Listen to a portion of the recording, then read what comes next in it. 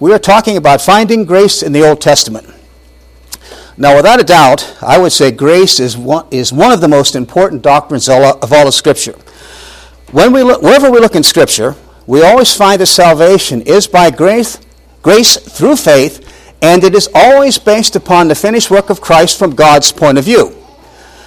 But that's where grace ends before the day of Pentecost. When taken literally, the Old Testament believer, whether prior to the giving of the law or after the giving of the law, they did not live by grace. Once the law was given to Israel, there were benefits, certainly there were, but they were all contingent upon obedience to the law. In other words, benefits were earned. Now keep in mind, if you earn something, it's not unmerited favor. When I was working, I never once went up to my boss like this and took my paycheck.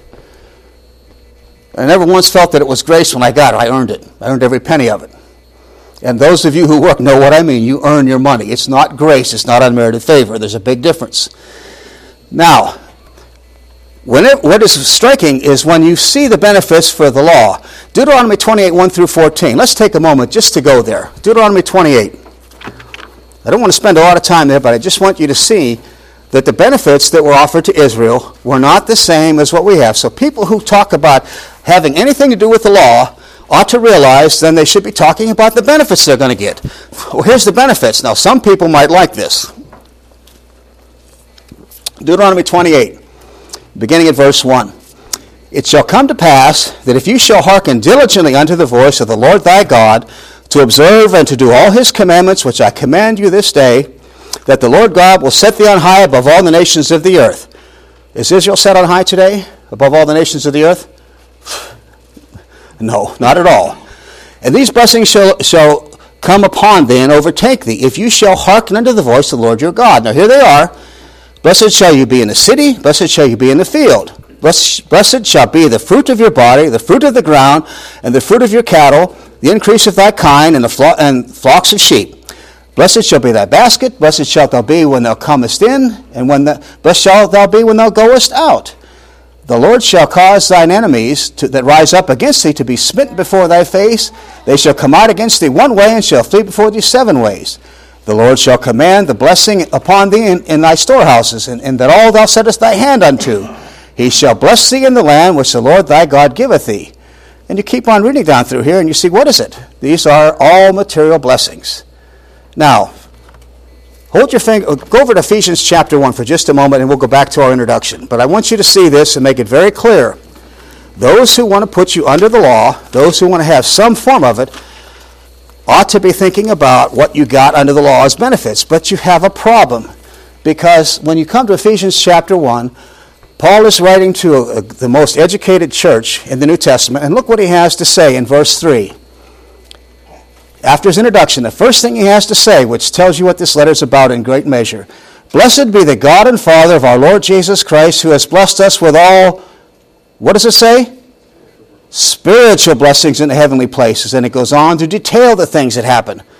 The things we have are all spiritual blessings.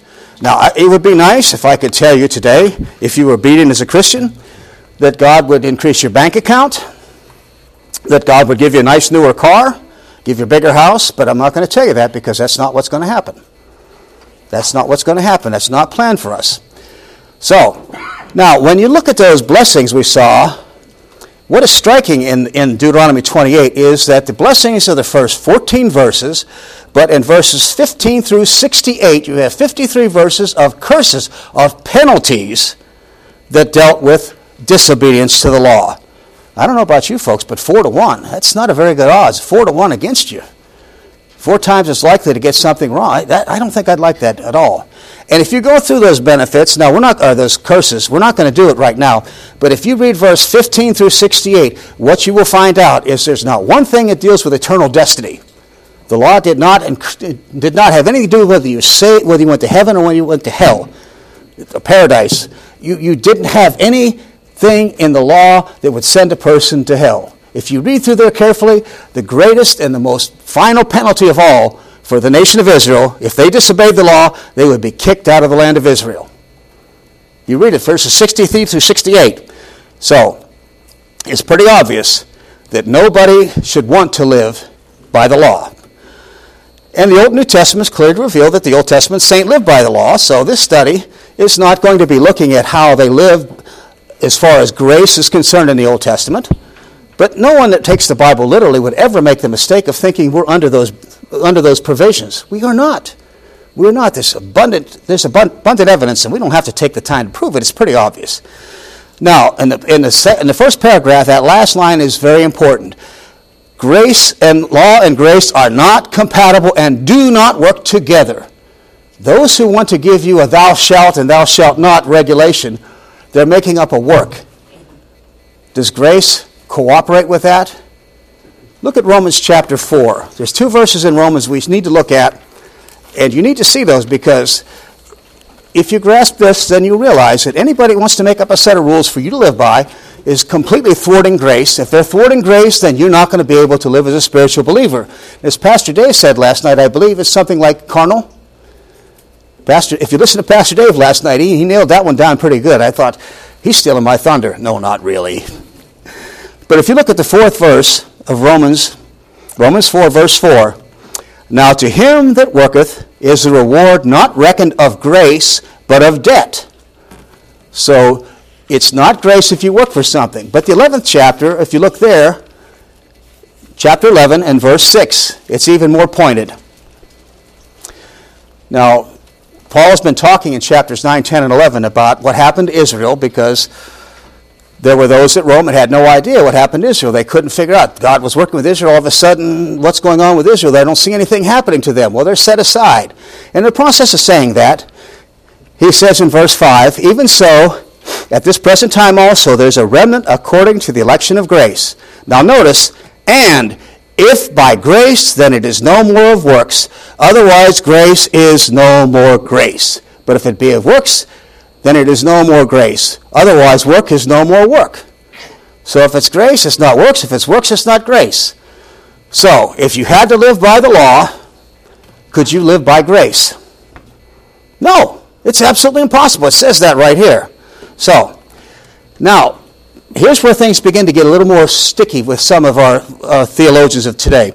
There are many events that, looking back from the vantage point of the New Testament, we might call them grace. We might say that, for example, God gave the land of Canaan to Abraham for his seed by grace in Genesis 15, 18 to 21. Now, it's called a covenant, but it was not something that Abraham earned. He didn't do one thing to earn that promise that was made to that covenant that was a promise to his heirs. He did not earn that. And furthermore, when Moses led the people of Israel out of the land of Egypt, the people of Israel hadn't done anything. They didn't deserve to be let out. God did that because he had made a covenant to Abraham and said, I'm going to give it to your seed. And he predicted they would come there after 400 years. And so God did it by grace. They did not earn this. Now, I know it's not called grace in the Scripture, but I think many Bible teachers would call it grace, and I wouldn't have a big quibble with that. They didn't earn it. So this study is not to find places and events that Bible scholars and teachers will call grace in the Old Testament. That kind of study has been done by others. And it's obvious that God did a lot of things in the Old Testament that they did not deserve, that were unmerited favor. But this is where most studies stop. They mostly stop at just identifying things that you could call grace. However, I think, and this is a key point, however, the next logical step should be to look at the Hebrew text and see if there is a specific name given to what the New Testament would call grace. In other words, is there some kind of Old Testament equivalent word to the New Testament word for grace? Now, I haven't seen anybody do this. Now, Pastor Dave, you help me here. I haven't seen anybody do this. Has anybody done research in the Old Testament looking for a word that's equivalent to grace? Have they? Well, see, then I stand corrected because I said I didn't know of any of them. But then again, I didn't ask Pastor Dave. I would have found out. It's awful nice to have your Hebrew professor sitting up here. I had two different men taught Hebrew. One was a THD that majored in Hebrew, and the other was Pastor Dave. But do you know the best Hebrew teacher I had is right there. He's my friend, and I have a lot of respect to him, and I wouldn't be able to do this today if I hadn't been one of his students. Now, he had the nerve to say I was one of his better students. I don't know why. I didn't even offer him any money to say that. But he did say that one time about me. He said, one of his better students. Now, so we want our goal today then is going to be, can we find a word that is equivalent to grace? Now, to my knowledge, the word I'm going to pick, and I'll have to ask Dave about it, I don't think anybody ever took chesed as being grace. Okay, so I stand correct there. I'm going to pick a word that no one's gone for, and we'll show you why. But before we do that, I want to share something about the Hebrew language. Now, I had the privilege of teaching beginning Hebrew and part of second-year Hebrew in seminary for several years. And I learned to love the language. It's a fun language. It really is. And we're going to go there first, and you'll see why in a moment, because we want to show you something that will help you understand when we find the word grace, why it is easy to miss it, because of the nature of the Hebrew language versus the nature of the Greek. So biblical Greek and biblical Hebrew, this is the bottom of page 1 on our notes, are different in many ways. Hebrew has a word order just like English does. Now we have subject, verb, object, but Hebrew used verb, subject, and object, as illustrated in Genesis 1:3. It's Vayomer Elohim Yahi or Vayahi or. That's for Dave's benefit. That's Genesis 1:3. Now literally the text says, if you take it word for word, it says, and said Elohim, let light become, and came to be light. Now if we'd put that in English order and say, and Elohim said, let light come to be, and light came to be. Now that's our translation, but that's the way it should be taken. Now biblical Greek, on the other hand, doesn't have a set word order. It has a case system. And so you can tell the case of the subject by the ending that's on the end of it. And therefore there's no word order in Greek, which can really drive you crazy. But what happens with the Greek is that you can put words in a certain order to put an emphasis on them. For example, you put a word at the beginning of a sentence and you're putting an emphasis on it. And I have in the footnotes, I have one reference down at the bottom. It's my favorite. If you look at Hebrews 4:12, the first word in the sentence in Greek is living. So in other words, the writer says, for the word of God is living. That's for my friend, one of my good friends back in Memphis. He says, don't pound on the pulpit. So I did that for Mr. Dave Penny, my good friend back in Memphis. So there are a lot of differences between the two languages, and the most notable is that the biblical Hebrew reads from right to left, unlike English, which reads left to right. So when you have an interlinear, I have one back there, it's fun because they put it in the English order, which is backwards for Hebrew, and it makes it kind of funny to read. But that's not the biggest hurdle. What really the big hurdle is, that really gets people, is the structure of the language, but before that, it's the letters. If you look at Hebrew letters, they don't look like anything like words or letters that you'd recognize. They read backwards, and they look like these strange things. And what are they, squiggles on paper? Did someone just drop ink on the paper from a pen and just shake it out? No, it's just the letters are different. And so it is easy, and it intimidates first-year students in Hebrew to look at that. But if you can get beyond that, actually Hebrew is a fairly simple, straightforward language. But I think the biggest difference, what really makes it different, is the fundamental structure of the language. Biblical Greek tends to be a very logical language. Now, Greek today I don't think is quite the same. It's gotten sloppy from what I've read. But the biblical Greek of Paul's time, the Koine Greek of its time, was precision. You could make things stated so cut and dried. And you can see that, for example, in the book of Romans. If you look at Romans, you have this lawyer laying out this case in beautiful structured order that's just cut and dried, beautifully done. However, biblical Hebrew is suited to convey emotion. Now, even a casual reading of the Psalms will show you that there's a lot of emotion that is there, and things are said in an emotional fashion. And that's the difference between these two languages. Now, I'm not saying, for example, that the New Testament Greek doesn't ever express emotion. And I'm not saying Hebrew never presents a logical argument. It's just that the difference between the languages, the tendency is. Now, we're going to get into you're going to see just in a moment why we're going through this. Because the manner in which Hebrew expresses emotion is in the verbs itself. Now, this is fun. Hebrew has 7 different stems for the verbs, and all of your verbs are just 3 letters long. You can imagine that in English? We don't have all of our verbs are not all 3 letters. They're all 3 letters long, primarily. And you go from one verb stem to another by changing the vowel pointing. Now, the vowel pointing, if you've ever looked at a Hebrew text, you'll see letters and you'll see little dots underneath them. That's called the vowel pointing. Now, you change that vowel pointing to go from one stem to another. Now, you look at your notes.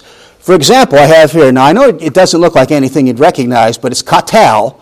It's a simple active form of the verb. Now, they use this in paradigms to teach Hebrew because this particular word katal occurs in all 7 stems of the language. And not every word in Hebrew, not every verb does. There's only a handful of them that do. And so they picked this one even though it means to kill. So it's a simple active. It means he killed. But now by simply changing a little bit of the vowel pointing, you come up with he slaughtered. You notice if you look over there, you see the difference. You have a dot where there looked like there was a plus sign, and you have a dot in the middle of that second letter, and 2 dots underneath it. It's pronounced katel. It goes from katal to katel. What's the difference? Well, katel means he slaughtered. Okay, now, let me ask you a question. Are you more dead from being slaughtered than being killed? Really? Are you more dead? Well, what's the difference between saying someone was slaughtered and someone was just killed? There's only one difference. It's emotion. It's the passion that is there. Now, that is one of the key points in understanding Hebrew. If you ever do any word studies, any of you guys that are interested in doing word studies in Hebrew, be aware of the fact that there's going to be words that may look similar, but you may overlook them because there's emotion packed on top of them. And we're going to see that.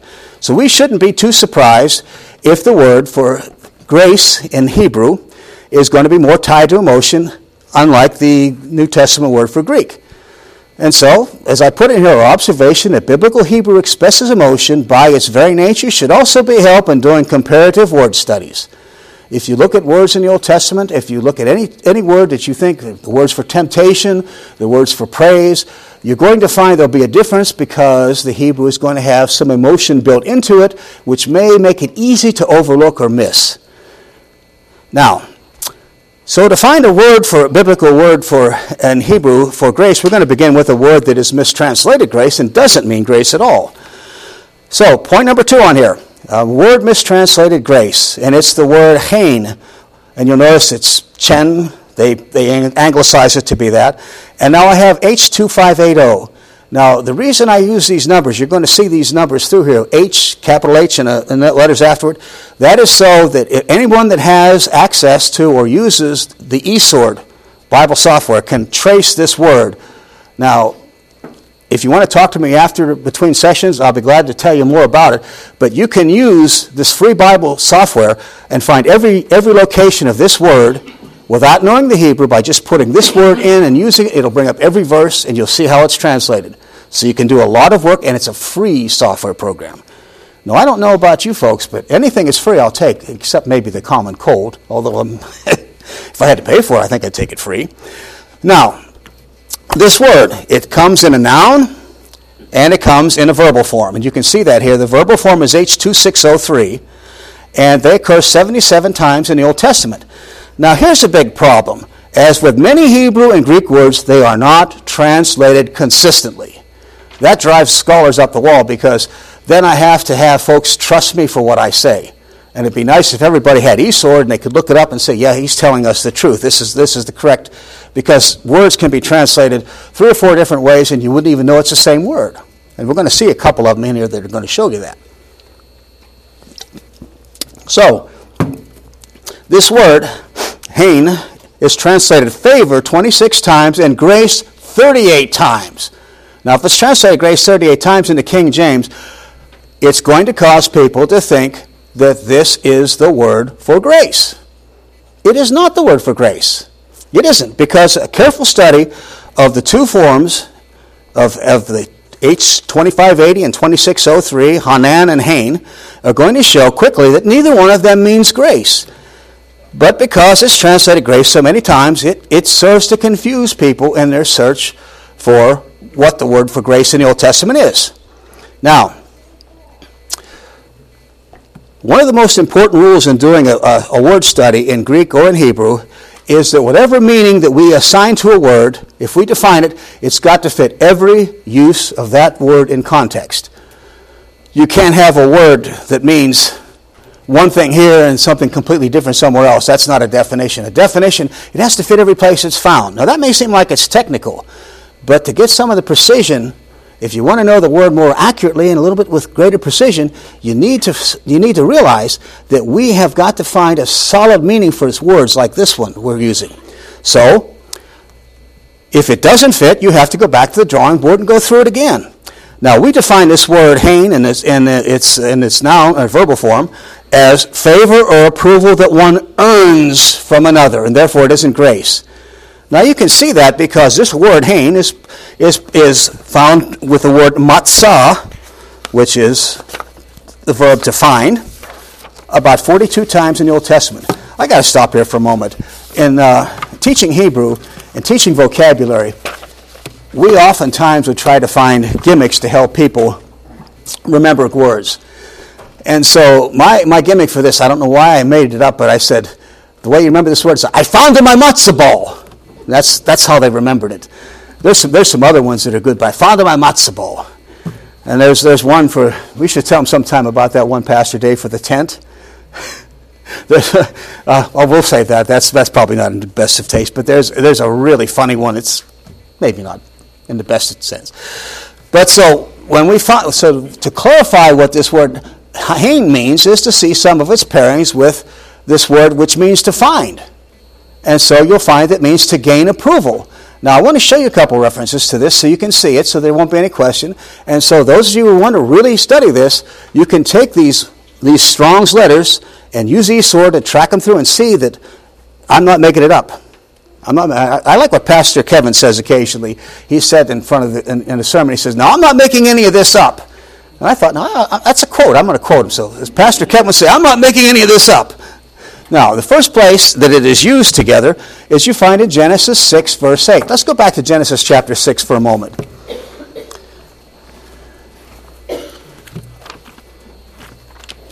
I have to remember I only have 1 hour.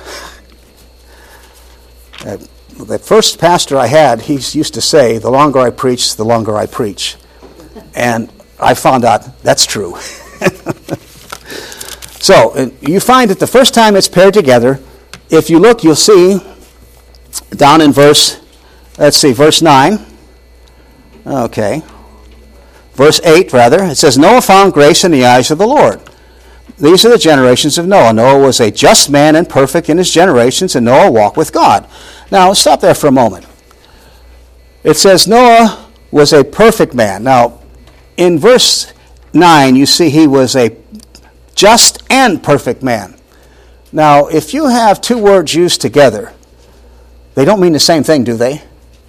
I mean, if I'm going to say that Pastor Kevin did a good job and a good job, would I say it twice? I mean, why would I do that? So if you have, the point we're making here is this word for perfect is not a word that means sinless or anything of the sort. In fact, in your footnote down there, you can see that it is used of animal sacrifices that were translated without blemish. They were complete. They were what they should be. And so Noah was a complete man. He was a righteous man. Now you have the word just, and the word just is an important word because it's the normal Hebrew word for someone that is righteous. Of course, now in English we have just and righteous, and they mean the same thing. And the word that you have here, the Hebrew word tzaddik, H6662, is the word for righteous. So this is a righteous man, and he's also a complete man. Now, when you look at this, you find in the context that Noah had done some things that God approved of. Because if you look at Genesis 6, you'll notice it says, beginning at verse 1, "It came to pass, when men began to multiply on the face of the earth, and daughters were born unto them, that the sons of God saw the daughters of men that they were fair, and they took wives of all which they chose. And the Lord said, My spirit shall not always strive with man, for he is also flesh, yet his days shall be 120 years. There were giants in the earth in those days, and after that, when the sons of God came into the daughters of men, and they bore children unto them, the same became mighty men which were of old, men of renown." I like the Hebrew, men of the name. So, this was going on. The sons of God came in, and they were infiltrating the human race, and there were giants, Nephilim born, and there's a handout we have on that you can see in the bottom, at the back. And these individuals were corrupting the human bloodline. And so, if you look down here, generation occurs twice, and it tells you something. that the way this man was generated was he was human. This is one of the things that pleased God about this man, is that he did not get involved with the Nephilim, with the Rephaim. He didn't get involved with the sons of God, and this corruption of the human bloodline, he did not participate in, and that was pleasing to God. And you can see one other thing. It says that Noah walked with God. Now, verse 9. Now, if you remember what it says in Hebrews chapter 11, we're not going to go there, but you can make a mental note of Hebrews 11, 5 and 6. God walked on the earth up until the time of the flood, at least that long. And those who wanted to walk with him had to seek him out and go look for him and find him. And that pleased God.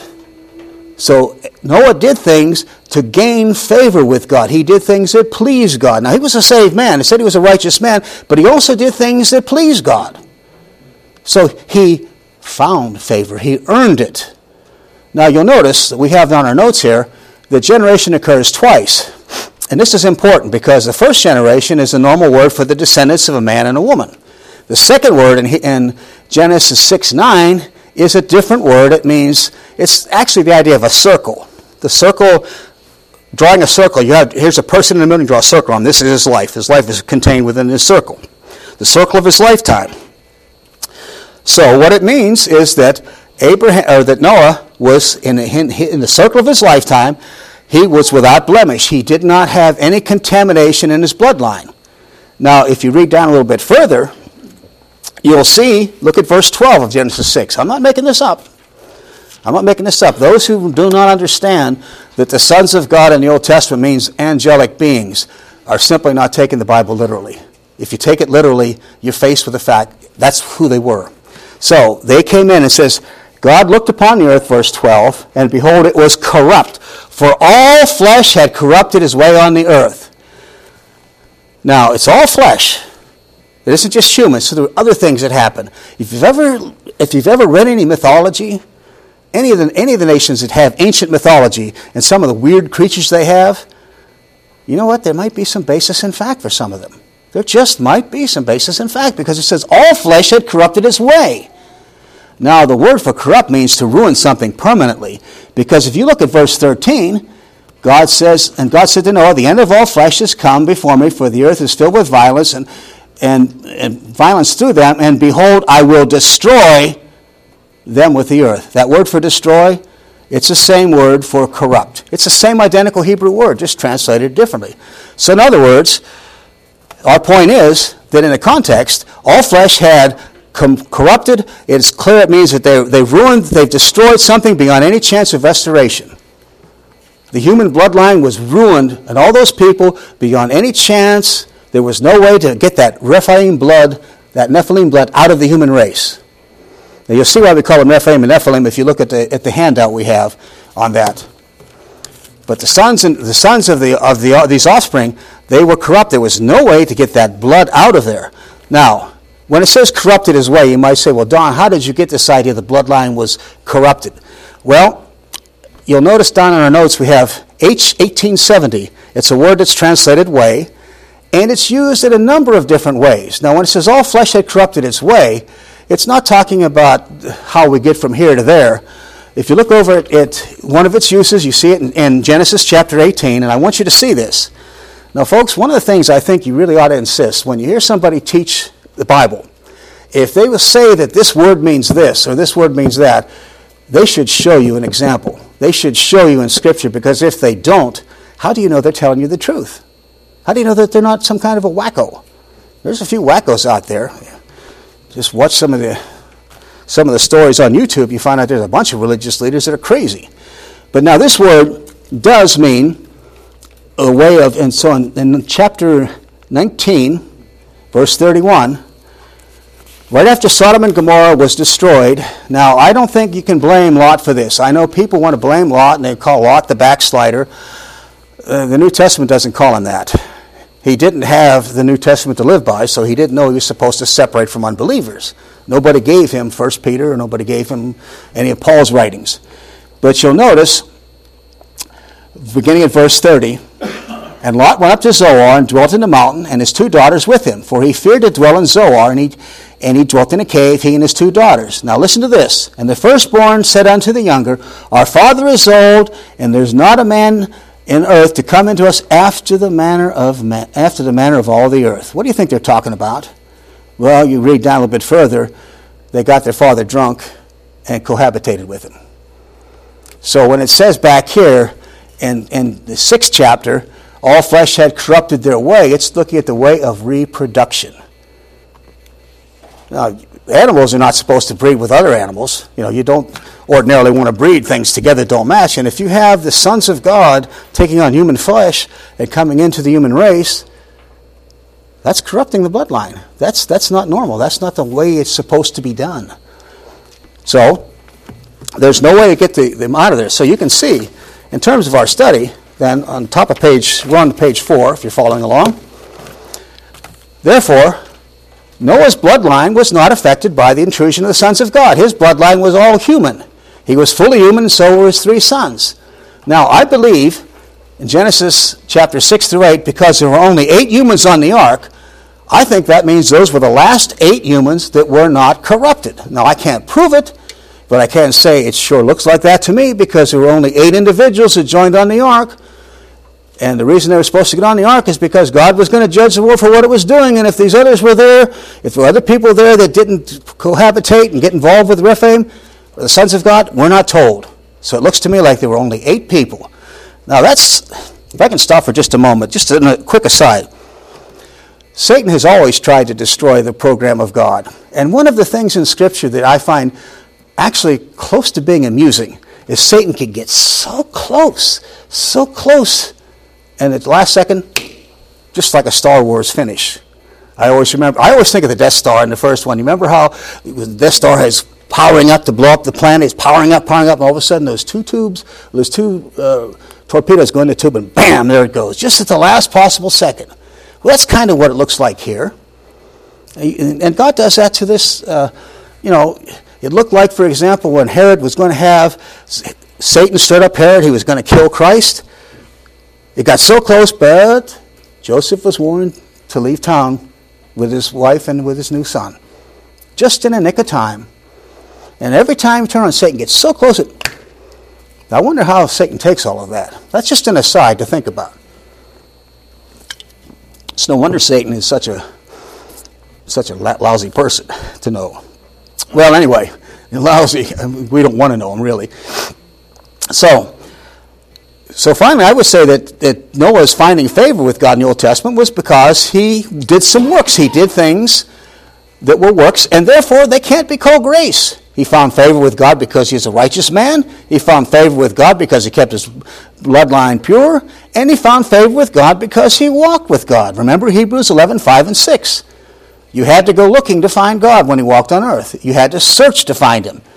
And God would be pleased with those who would do so that were believers. So, and here's a good one coming up.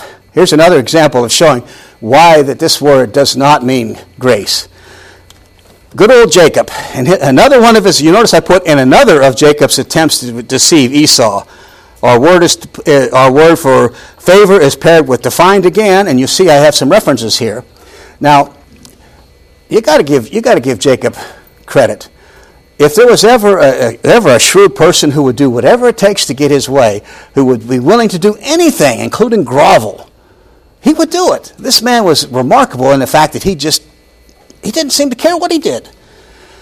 Now, we know that he hadn't seen Esau for over 20 years. Now, you can see that in Genesis 41 if you want to take a look at that.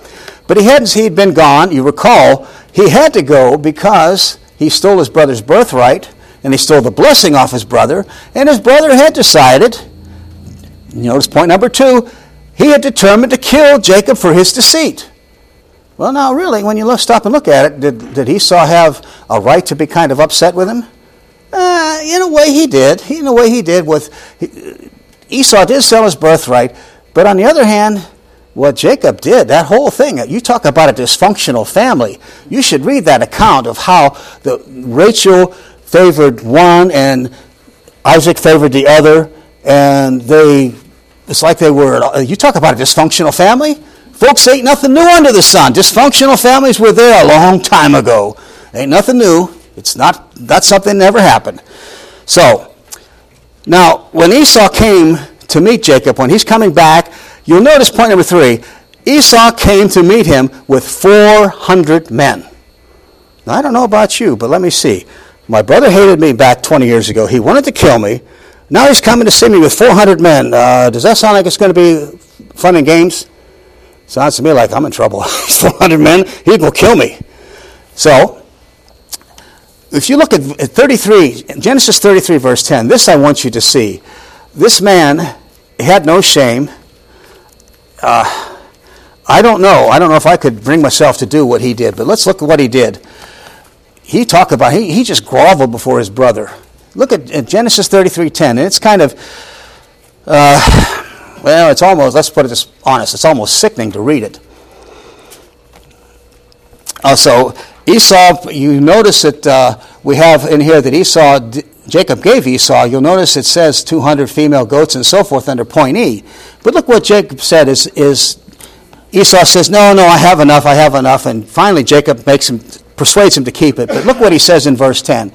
And Jacob said, nay, I pray thee, if I have found grace. Now there, I have found favor. He's earning it, isn't he? He's earning it by this gift. Yes, he is. If I found favor in your sight, then receive the present from my hand. Therefore I have seen thy face. It is as though I had seen the face of God, and you were pleased with me. What?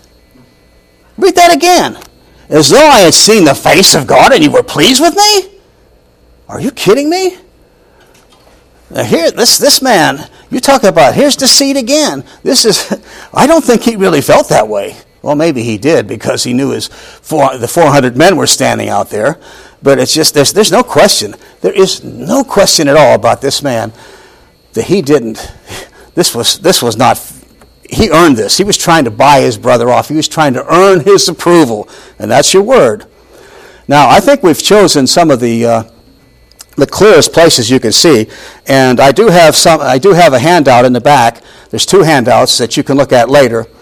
Call them addendum, where you can see the words used together. You can see the use of the word favor and defined.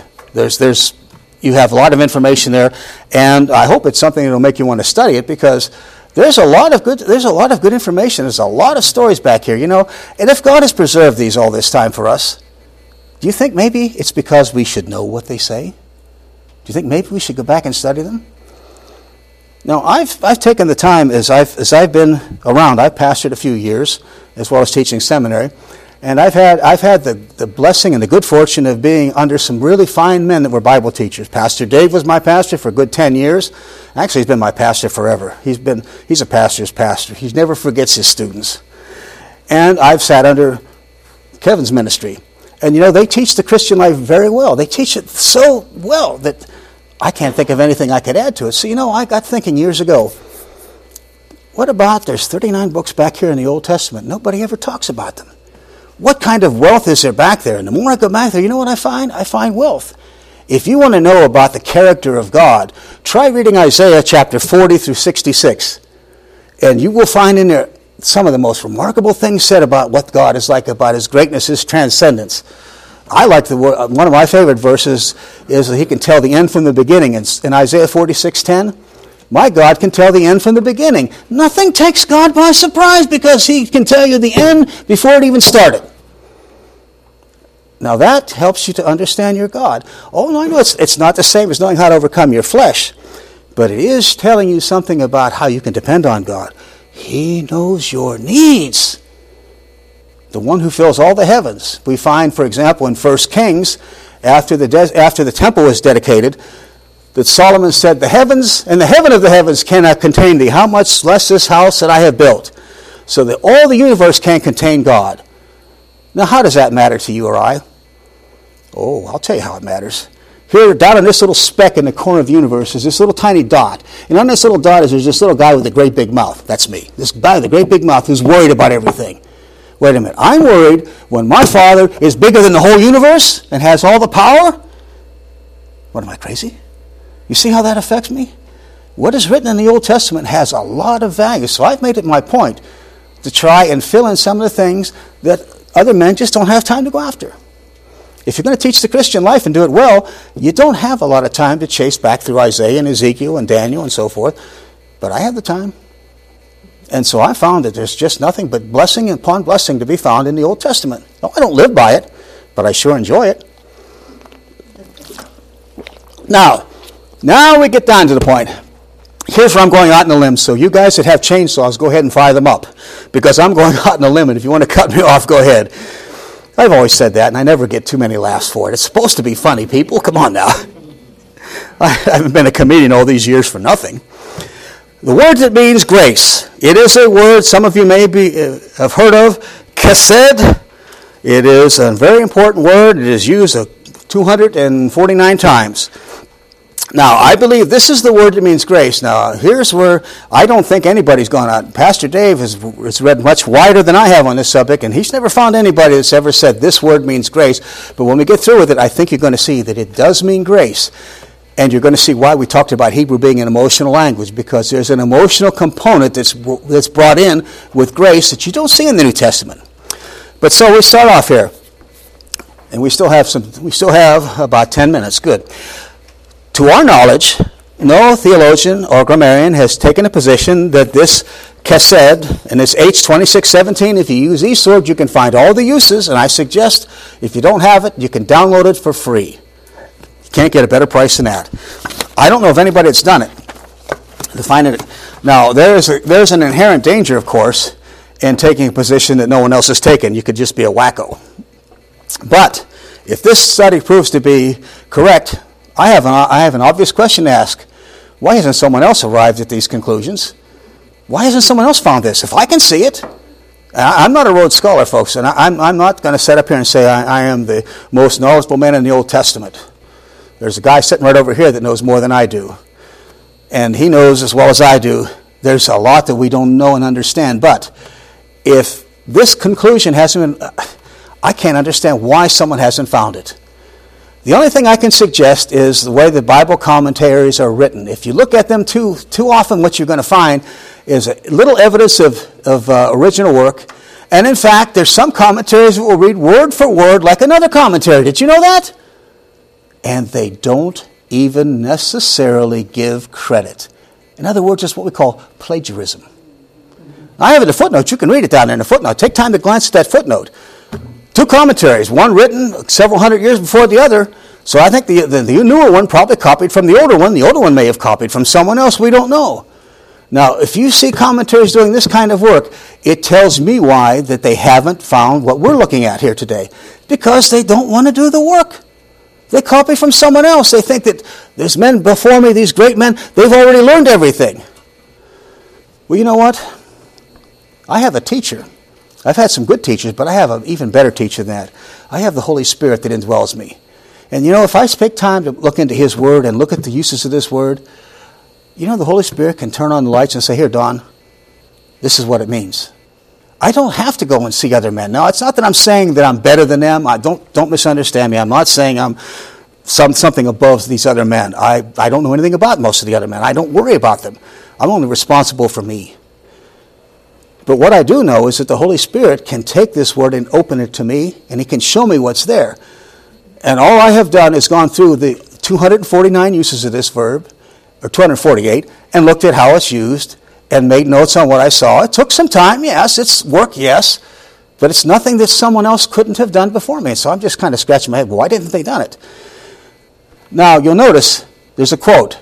Chesed occurs 248 times in the Hebrew Bible. In the majority of cases, 149 of them, the King James Bible translates this as mercy, following the Septuagint. The LXX is an abbreviation for Septuagint. And following the Septuagint, which puts in Elios, which is the New Testament word for mercy. Less frequent translations are kindness, 40 times, loving kindness, 30 times. By the way, that's the one I like the best. That's closer, loving kindness. Goodness, 12 times, kindly, 5 times, merciful, 4 times, favor, 3 times, and good, goodliness, and pity, once each. Only 2 instances of the noun in its negative sense are in the text, translated reproach in Proverbs 14:34, and wicked thing in Leviticus 20, verse 17. So that's a quote, and those are statistics.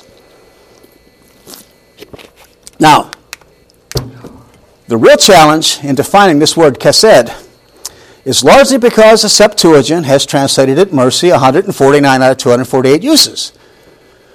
Now, to define this word as mercy, because the Septuagint does, is giving too much weight to a translation. Every translation has flaws and weaknesses because fallible men make it. The best way to define any major word in the Bible is to see how it is used in the Bible. How about that, folks? That seems kind of obvious, doesn't it? But it doesn't seem like it's practiced all that much. The best way to define any major word in the Bible is to see how it is used in the Bible. To allow a translation made several centuries after the Hebrew canon was finished completely overlooks how the word is used in the Hebrew text of Scripture. But this is how most men, they will say, well, the Septuagint says this, and they will take it. Now, I have news for you. The Septuagint was made some several hundred years after the canon of the Old Testament was finished. It was a translation from Hebrew into Greek because a lot of the Jews were living other places and they didn't even know how to speak Hebrew anymore, much less read it. So you have unsaved men making a translation. Now you see the problem there? Unsaved men making a translation? Now they're translating the original God-breathed documents, and it's unsaved men translating them. Which one are you going to follow? Which do you think is going to be more accurate, folks? You're going to take the unsaved men? Not me. I'm not. I tend to, and not completely, but I tend to largely put the Septuagint on the side as being interesting to see how they thought of this word. Because there are some times when I think the Septuagint does help you understand a Hebrew word. But there's a lot of times when it doesn't at all. And the Septuagint has some places. You can talk to Pastor Dave about it. He's done a lot of work in the Septuagint. He can tell you there are places that it's just crazy.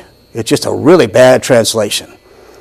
It really is. And so I don't give... that's the problem that we face here, is that what I'm doing is I'm butting against what people have gone for. They've taken the Septuagint. I think a copy made by unsaved men several hundred years later is probably not as accurate as the God-breathed original. Would you agree with me, folks? So I think we can kind of set that aside.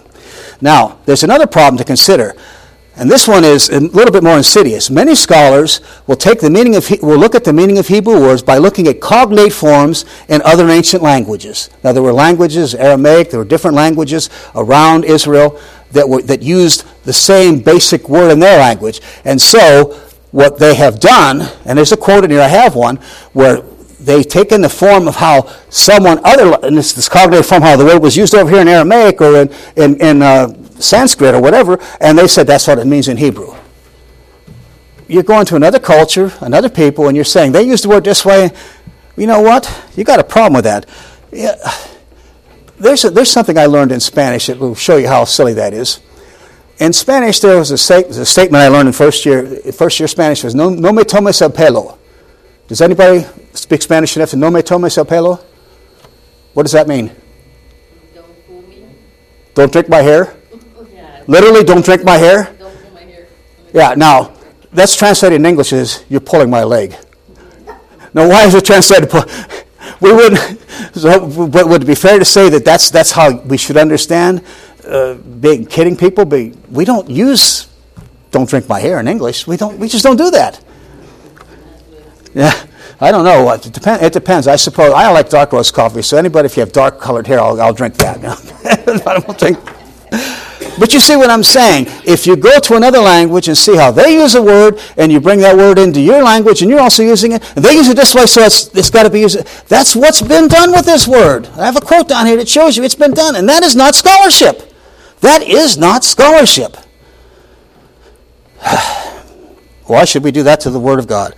So now how do we arrive at our conclusions? Well, we're going to, I'll tell you what, let's stop here and we'll take our break, because I'm just starting in the bottom of page 5 of how we arrived at our conclusions.